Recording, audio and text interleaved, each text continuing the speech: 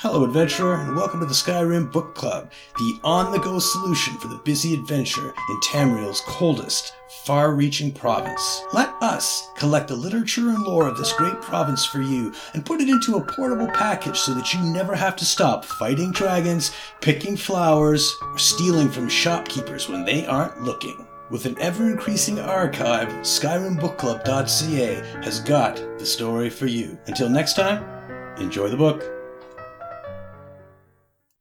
Life in the Scaled Court, a report prepared for the Stargazers, by Valinka Stoneheaver. I finally got a chance to use one of the simple tricks my mentor, the famed explorer and adventurer Narcissus Dren, taught me. Turns out, if you dress in the same outfit as the people around you, keep your head low, and act like you belong, you can infiltrate even one of the most evil and dastardly cults currently operating in Cragorn. Even so, it wasn't easy. And I felt for sure that I was going to be revealed as a spy every moment I was there. But I snuck inside and emerged again to tell the tale. Barely. So, let me tell you about life in the Scaled Court. At least, life as I saw it for about 4 hours last Midas. For the most part, life in the Scaled Court camp was much like what you'd expect in any gathering of rough and tumble fighters and mages. There was the usual good-natured banter among people who lived, worked, and fought side by side. There are a number of harsher words exchanged too, showing that not everyone in the cult always gets along. But they had a singularity of purpose. The members of the Scaled Court that I interacted with were dedicated to their leaders, their god, and their cause. It was scary how devoted to the serpent these men and women seemed to be. One young man, a former bandit from Rivenspire, was particularly enamored with the leaders of the Scaled Court. He seemed to be particularly intrigued by the highfalutin, in my opinion, and grandiose titles and affectations the leaders assigned to themselves. It starts at the very top, with the Council of Regents, who apparently control the organization. I never got to meet any of the regents, but most were spoken of with admiration and awe.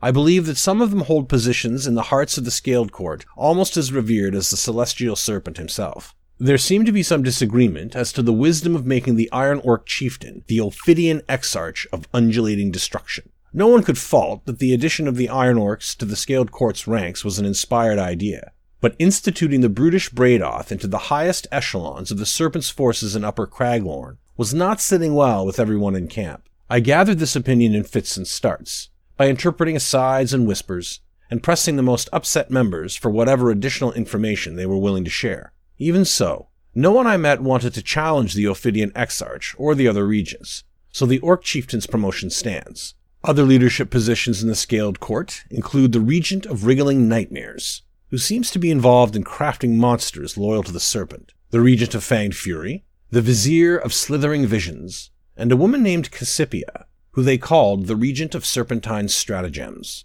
An entirely different chain of command was in place in Lower Cragorn. I never encountered any of these pompously titled individuals, and that's probably a good thing, as I'm not sure my disguise would have fooled them. I spent the rest of my time in the camp wandering around and listening to conversations, watching men and women perform the multitude of mundane tasks that fill the day at any military camp. And make no mistake, the Scaled Court is as military an organization as any I've ever encountered. I heard mention of some unidentified substance that seemed important to the Scaled Court, but I could never determine exactly what it was. Perhaps someone in the Stargazers have heard of it. They referred to it as Nirncrux dust. Whatever the substance is used for, the Scaled Court seems to consider it vital to their plans. During my final hour in the camp, I began to get the distinct impression that I was being watched. Immediately alert, I scanned the area for any sign that I had been recognized as the outsider I was. However, no one was raising an alert. No one was rushing toward me, but the feeling persisted, and I decided I had overstayed my welcome. I started to disengage from the group and slowly make my way to the edge of the camp when a band of Iron Orcs wandered in. If the sight of them made my blood run cold, my first view of the armored troll that accompanied them froze the blood in my very veins. The troll wore strange armor of orcish design, run through with glyphs that made me want to look away, although maybe that was just the fear the creature inspired in me. I could have sworn it turned to study me, but then it was pulled along by its orc masters, and I had a clear path out of the camp. Before I reached the freedom I so desperately desired, however, I felt a hand gently grip my shoulder. I tensed, let out a few deep breaths to steady my nerves, and turned to face whoever had found me out. I was looking at a young wood elf with piercing eyes. She smiled, not unkindly, and handed me a folded piece of paper. "You're nice," she said. Then she turned away, leaving me to depart without further incident. I must have walked for an hour or more before I finally slowed and rested my weary back against a large, cool boulder. I sank to the ground and unfolded the piece of paper. It contained 5 short words. "Tell them what you saw." I dropped the paper and ran, sure that the howling hordes of the Scaled Court were chasing on my heels. But I made it back to Belkarth without any problems, and wrote this report while it was still fresh in my mind. So fresh, in fact, that I'll probably have nightmares.